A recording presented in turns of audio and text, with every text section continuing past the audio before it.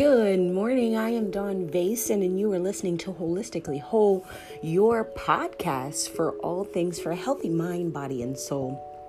And it is Melanin Mental Health Month, so we have been talking about the habits that you need to create for optimal mental health. And today, I am going to be launching the 5-day mindfulness challenge over in our Facebook group.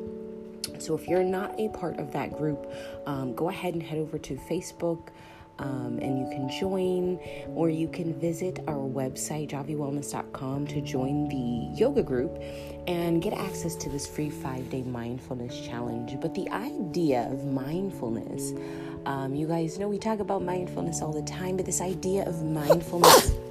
Bless you. I have my co-host with me today. But mindfulness can be a habit that can really alter your life in a lot of ways. It is a minor practice that we can implement in many, many, many different ways. And we're going to talk about that this week as we go through the 5-day challenge, the different forms of mindfulness that you can implement each and every day. But really, it's about maintaining and managing your stress, right? Imagine this. You come home from work after having a really, really stressful day. Work was just a pain in the butt. Colleagues, bosses, you name it, the guy at the gas station. Everyone's just kind of overwhelming you, and you come home and you're super stressed out. You've got deadlines, and what you think about when you get home is nothing but work.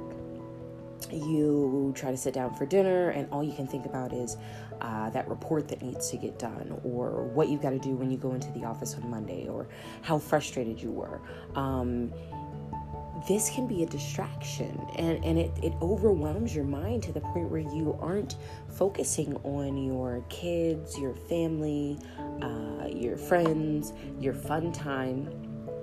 Or we could switch that scenario, and you could learn how to meditate and use some mindfulness to remove distracting thoughts from your mind and really sit back and settle in and be able to enjoy the evening without the overwhelm of, will I be able to meet this deadline? Will I be able to get this done? Am I going to be able to do that? So for me, about every day around 6 o'clock, I kind of shut down for the evening, and it's a good thing. It's a good practice to have, because I do a little bit of meditation, and then I'm able to be available for my family. So today we're going to really quickly talk about some of the top types of meditation and how these types of meditations can really help you begin to reduce stress and help your brain regrow damaged tissues, recreate neural connections, and create a thicker prefrontal cortex. You're going to be able to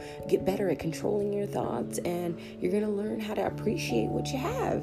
So it sounds good to me. How's that sound to you? Are you in for this new life, this minor change that we could do to change your life? Now, as a coach, I realized that the idea of meditation is extremely overwhelming. When I first began my meditation journey, I was like, what the heck?